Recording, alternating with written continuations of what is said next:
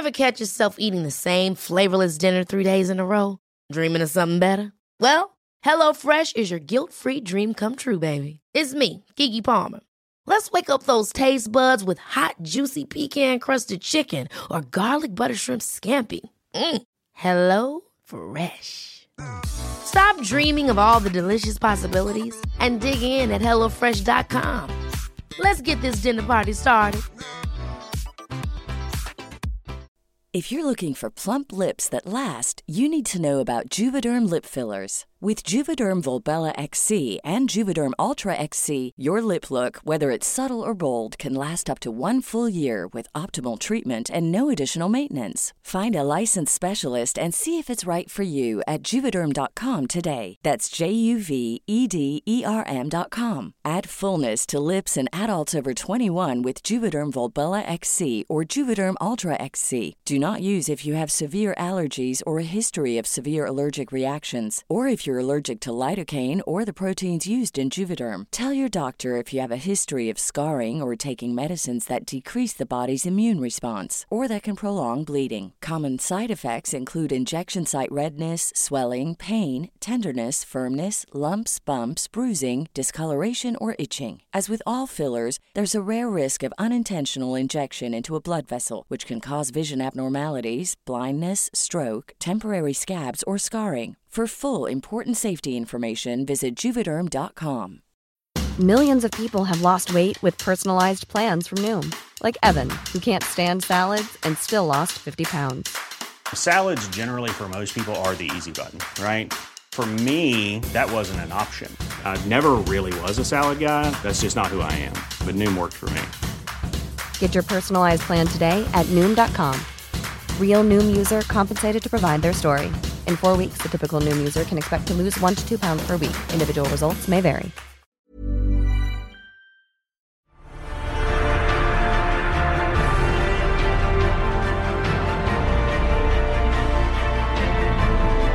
You're listening to a bonus episode of Popcorn Podcast where we're breaking down the movie industry's Night of Nights. That is the 93rd Academy Awards. It's the most wonderful time of the year. I love the Oscars. Let's do this.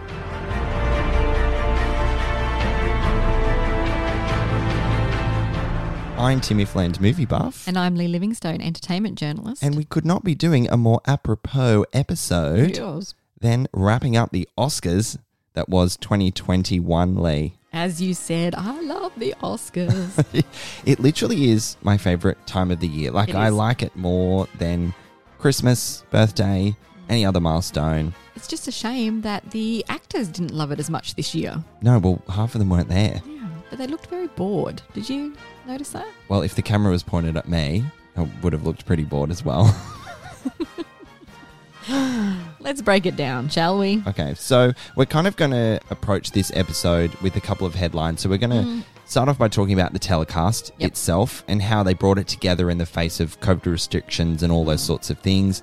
Then we're going to talk about the best and worst moments from the night. And then we're going to go through and talk about any surprises, snubs, who took the award away, who didn't, and any iconic moments that happened at that moment of elation when they're holding that golden man. So the ceremony was delayed until April. Normally it takes place around February, early March, doesn't it? Which, to me, I'd be gagging at the bit to get there and have that night, but it just really didn't seem like anyone was to me. Yeah, the energy in the room didn't exist. Yeah. But it had a really strong opening. I found with Regina King. Let's talk about that because she strutted in like a queen and I thought, yes, this is what I want to see. Yeah. And I was actually really open to it being in a new location at Union Station in Los Angeles. The space felt very intimate. It felt premium. You had velvet booths with Oscar-branded lampshades, but I think it quickly fell off a cliff from there for me. It's not a bad location visually, definitely not. And for the small amount of people that were there, and they chose those people very, very carefully, as you could tell. Yeah. It wasn't a lot of the huge names there. You had Reese Witherspoon, Brad Pitt, Glenn Close, Regina King. I would have loved to have seen her host the whole thing just to have that consistent thread running through it. I have a real issue with the fact that there is no host at the Oscars anymore. And I think if there was any year to hold this telecast together in how fragmented it was, is to get a fucking host to like lead the charge and to keep people engaged not only in the room but at home. Is it a time thing? Are they cutting out, the speeches in between people walking on stage and walking off stage? I have never had an issue with the length that the Oscars go for. Gimme, gimme, gimme. It could go for 6 hours and I wouldn't care. But yeah, I think they are concerned at a time position. Ugh. Anyway, I just think the Oscars is so iconic with a host. And when you take that flavour away, that key ingredient away, what have you got? You're just listing off names. Yep. And speaking of another key ingredient, one thing that I really, really, really missed was the best original song performances. Yes. That didn't make sense as to why that wasn't there.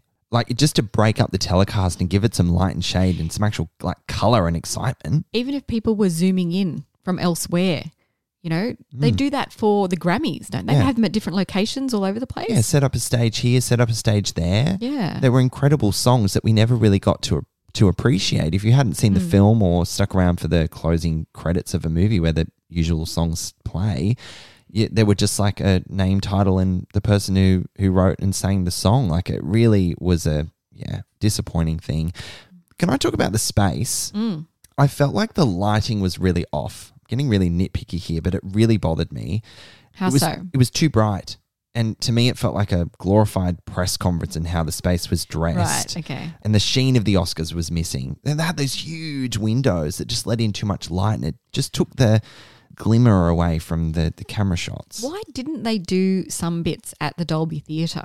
Like, I can understand they couldn't have the whole thing at the Dolby Theatre because there's too many people in one space. But surely you could have had it from both locations spread out. Yeah. But when they cut to those people, actors, crew in the UK, it did look really strange because they were so spread out in the theatre that they were in. And you think that would just been a real aesthetic eyesore if they did that in the Dolby Theatre, I think. When you have a different space like all the velvet booths and everything, it feels full. But they're still spatially, socially distanced and all those things. But I really missed the character of the Dolby Theatre. I really, really did. But maybe the performances could have been happening at the Dolby Theatre. Why didn't you produce this telecast? Like, honestly. Because Steven Soderbergh did. And honestly, I expected more. You know what really surprised me about names like Steven Soderbergh involved? I don't know how you felt about how the telecast was actually filmed, like the shots. They were working in far too complicated a space to frame the shots and set them up and deliver them effectively, especially, I was so distracted by when they were going through the best sound nominees. The Steadicam, swinging around, not knowing who to point the camera at. It was just an absolute disaster. I felt dizzy watching this movie. I don't know how you felt about that. Yeah, it was jarring. It was definitely jarring. There was this aspect they introduced as well, the trivia. They were giving trivia tidbits about all the nominees, which I really enjoyed to begin with. And then it became like a laundry list of trivia things. Yeah, it was just talking heads the whole 2.5 hours. And then as some kind of entertainment to break it up, someone went into the audience and asked some of the nominees some trivia questions. Yeah, music guessing song game, which I actually loved. I've got that as one of the best moments. No. It was just, it put some life into a drab telecast, but I felt like it was too little too late. You didn't like it? I feel like it wasn't prepped well enough. Although Glenn Close gyrating to debut is one of the iconic moments of the Oscar, one of the only iconic moments, but obviously set up. That's the performance she should win her first Oscar for. Twerking to debut. Yeah. Oh gosh. Yeah, well that kind of happened, then ended, and it was just back to talking heads. Can I talk about DJ Questlove? I love him, so just be careful what you're about to say here. Okay, all right. Well, luckily we are far apart. You can't kick me under the table. I found him to be a nice, fresh touch. I really did. When he was first introduced, I was like, yes, I love him too. This is unique. You know he is the DJ on Jimmy Fallon. Yes, yeah. So I'm familiar with him and his personality and his work. But my fucking God, the wiki leading into every segment from the break just had me fuming. Like if I heard one more wiki, I was going to scream. And the iconic orchestra was missing. Yeah. Wow. While we're- What a misstep that was. While we're on the subject of music, and I completely agree with you on that aspect, the in memoriam sequence, the music did not fit. Oh my God, the tempo was just too fast. Blink and you would miss someone. And a little bit upbeat. Too upbeat. Like, I know you're meant to feel good and celebrate these people's lives and careers, but I felt uncomfortable with the song choice, and it was like flashing right at you, and I thought it was in poor taste. Yeah, okay. Yeah. Well, we're tearing this to shreds. Well, to be honestly, I like the writings on the wall. They really fucked this up, I have to say. I was really, really disappointed. The Oscars is the creme de la creme of an awards ceremony. It's what everything is based on, where the expectation should lie and for others to emulate. And they were taking risks, and it was the year to do that. I totally appreciate and understand that, but they just got it so wrong. Get you in next time, hey? Oh, no, I don't want that responsibility. Let's talk about some of the surprises and snubs. Now, Chadwick Boseman was expected to win Best Actor for Ma Rainey's Black Bottom, wasn't he? Yes, he was. Do you think that was the right choice to go to Anthony Hopkins? Personally, for me, yes. Yep. Yeah, I think he absolutely deserved to take that win. But people are quite upset about it. And it's another thing we need to talk about with the way the ceremony was set up. Actually, we need to jump back to that, is that it didn't end with Best Film. I thought I'd skipped. I didn't realise that they'd made that choice. And I thought, where's Best Actor and Actress? Are we at the end? It really took me by surprise. And I think that was a really, really poor choice. Yeah, especially because Anthony Hopkins wasn't there to give a speech. I mean, it was the perfect ending for a bit of a dud awards ceremony. It was just like, it was just, end. And the Academy accepts it on his behalf. Bye. It was like, and then he did publish on his Instagram account a really heartfelt, beautiful video thanking the Academy and paying homage to Chadwick Boseman. He was in Wales. He would have been asleep. Like, he's an 83-year-old man or something, you know. Like, there's no surprise, but it was a bit of a letdown for the end of a big ceremony. There's some conjecture that was done because they thought that Chadwick Boseman was going to take it away. Yeah, that's what everyone's talking about, aren't they? I think that's very cynical. I don't know why they did it. If that was the reason, then that upsets me. But if they just wanted to mix it up, I don't know. I mean, how good would it have been to have ended with Nomadland accepting the best film and Frances McDormand's Howling at the Moon? That would have been perfect. It was the thing I didn't know I needed in my life. Yeah. I don't quite understand why she did it. Do you? Well, yeah. I mean, that was the thing in the movie, wasn't it? That they were nomads. Oh my God, duh. I feel stupid now. I just found it really random, but now it all makes sense. I mean, they could have had in Best Picture as well. There's 8 nominations. They could have had 10. Yeah. Who was missing from those nominations for you? Oh, do you have an answer? Can you go before me? I've got to think about this. I was disappointed to not see Never, Rarely, Sometimes, Always. Mm-hmm. It's not a movie I loved. I found flaws with it, but it's an important one. And it won awards at Sundance and was a favourite on the festival circuit. So it's Oscars fodder. Like it should have been there, I think. Yeah, fair. And Kajillionaire. Oh, I'd put that in there for sure. More specifically for set design. Yeah. And Evan Rachel Wood's performance. I'm surprised that she wasn't nominated. Yeah, me too. That's a very good point. Also in the Best Actress category, just not being nominated was Michelle Pfeiffer for French Exit. Yeah, really? I mean, we had our issues with the film. I loved her in it. But she was phenomenal. It was the best performance of her career, and I think she should have been in there. Really? Yeah. Agree to disagree.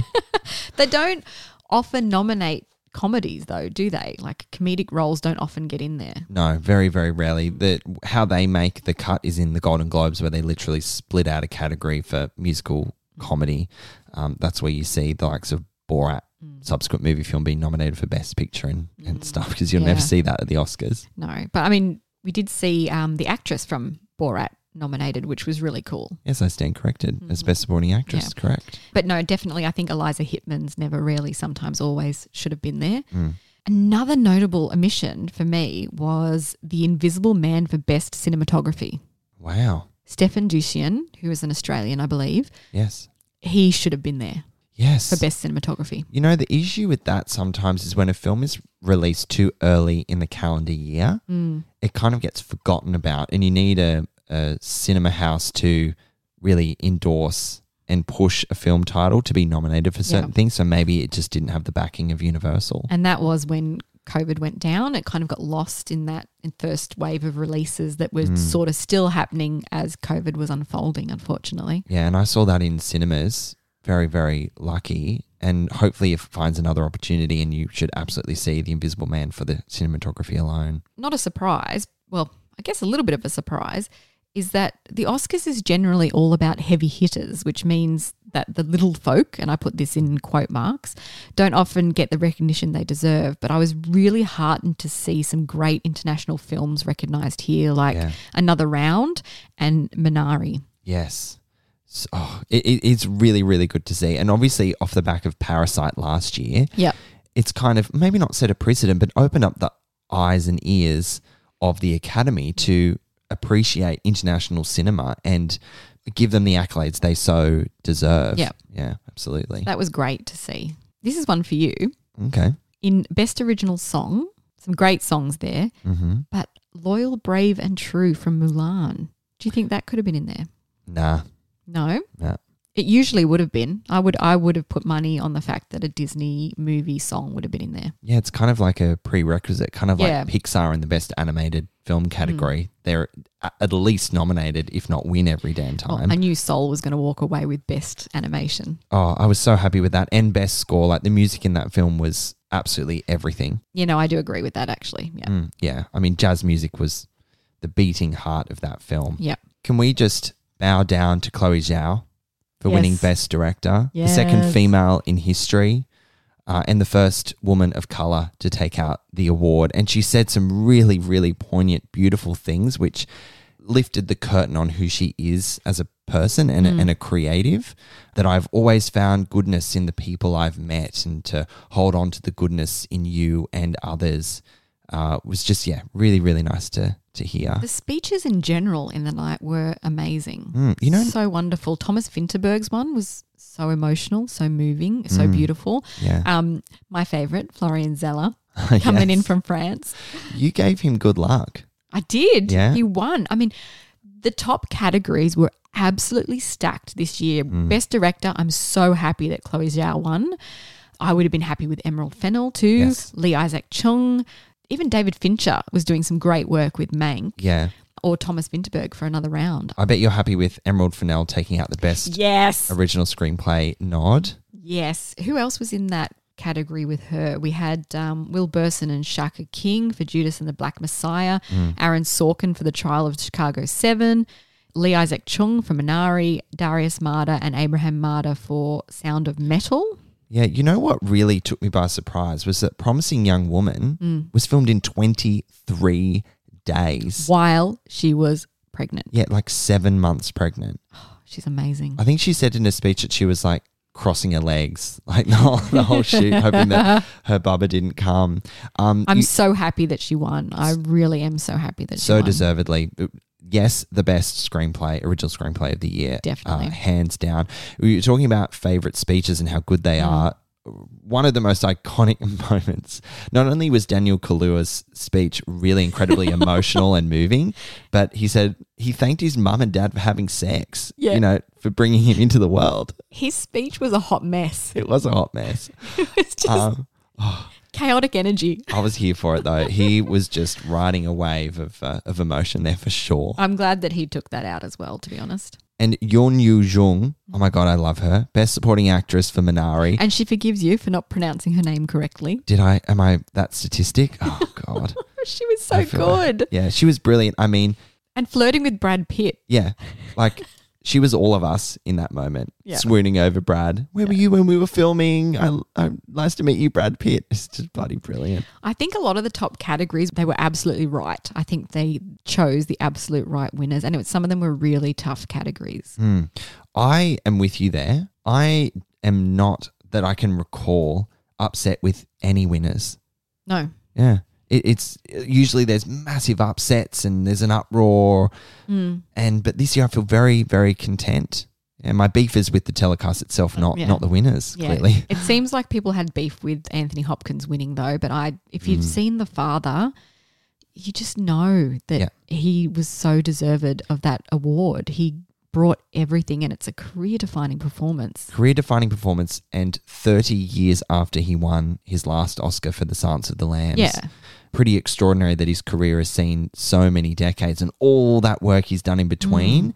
And then for him in his early 80s to win an Oscar and be considered the best actor of the year, it's just amazing. But yes, you need to see that film. Another disappointment, going back to Best Original Songs, I so wanted Husavik from Eurovision, The Story of Fire and Saga, to win Best Original Song because it's a beautiful song. Is it? I've not seen the film. It's on Netflix, isn't it? Yeah, I haven't. I know. It's good fun. You should watch it. Judge away. I mean, it's not Oscar worthy, but the song was beautiful and I really, really wanted it to win. The town of Husavik even did an Oscars campaign. Did they? They did. Oh, it's I love so cute. Talking about music and sound, Best Sound was won by Sound of Metal, which is a brilliant film on Amazon Prime at the moment. Yeah. A very deserved win. That film communicated so effectively the experience of losing one's hearing and in how the world would sound to them. I think it was an incredibly powerful, important element of this film and a deserved winner. Very deserved. And speaking of visual effects, Tenet. No surprise there. I'd completely forgotten that they were nominated, but it makes sense. It's funny. It's like, there are those films where no one really rated it, but it makes all this money and then it's like, oh my God, so Tenet is an Oscar-winning film in the rightful category, but it still stings. It definitely wasn't going to win Best Sound. Oh my God. Could you imagine if it was nominated in there? I was just about to ask, is it nominated? No, it wasn't. That would have been the biggest joke of the year. Oh God, the sound mixing, disaster. Best film editing. One of my favorite moments of the night was Harrison Ford so nonchalantly, doesn't he look like he just doesn't want to be there, ever? Every engagement he has, you just tell he doesn't want to be there. But that's his thing. I know, and it's I love so it. good. It's so good. And I just loved him sharing his own notes from a screening of Blade Runner, sharing his notes about, I don't understand this and we need to cut this, whatever. And it was just interesting. In hindsight, this is a classic film that has been re-edited 3 times. There's all these different director's cuts, final cuts, whatever. So that's a bit ironic. But it's kind of like, the big task in editing a film and telling that story through that language and art is interesting for him to have shared that anecdote with us. So in wrapping things up, Lee, what are you hoping to see in the Oscars for 2022? Bring back the Best Original Song performances. Absolutely. I want to see them brought to life on stage. Give us a freaking host. Yep. We'll host it. Oh my God, can you imagine? Academy Awards. Lee and Tim. Aim high, kids. Hey, look, we're no Tina Fey and Amy Poehler. I'll take them in a pinch. If you can't have us, go with Tina and Amy. We'll allow it. Yeah. Also, let's put it back into the Dolby Theatre. Yes, please. Yeah, and put the curtains over the damn windows. Too light, too bright. Let's bring the sheen back into the shots. Yeah. And put the fucking Steadicam down. Put it on a rig. Yeah. Jesus. Oh, and no wiki. Bring back the orchestra. You know what I mean by wiki, don't you? Yeah. Okay, good. You're just looking at me like, oh, Wikipedia? He won't stop wiki-wikiing. Wiki Wild Wild West. That's what we want to see next year. So let's get on to it. You have got less time, Academy, to get that all together. Get your shit together, but we have faith. Yep. We do have faith. And with that is our Oscars 2021 wrap up. We love it. It's the most wonderful time of the year. We love the winners. The telecast not so much, but we've shared our constructive criticism for the Academy. Thanks for listening, guys. We'll catch you next time. Come and join in the conversation. You can like us on Facebook and follow us on Instagram at Popcorn Podcast.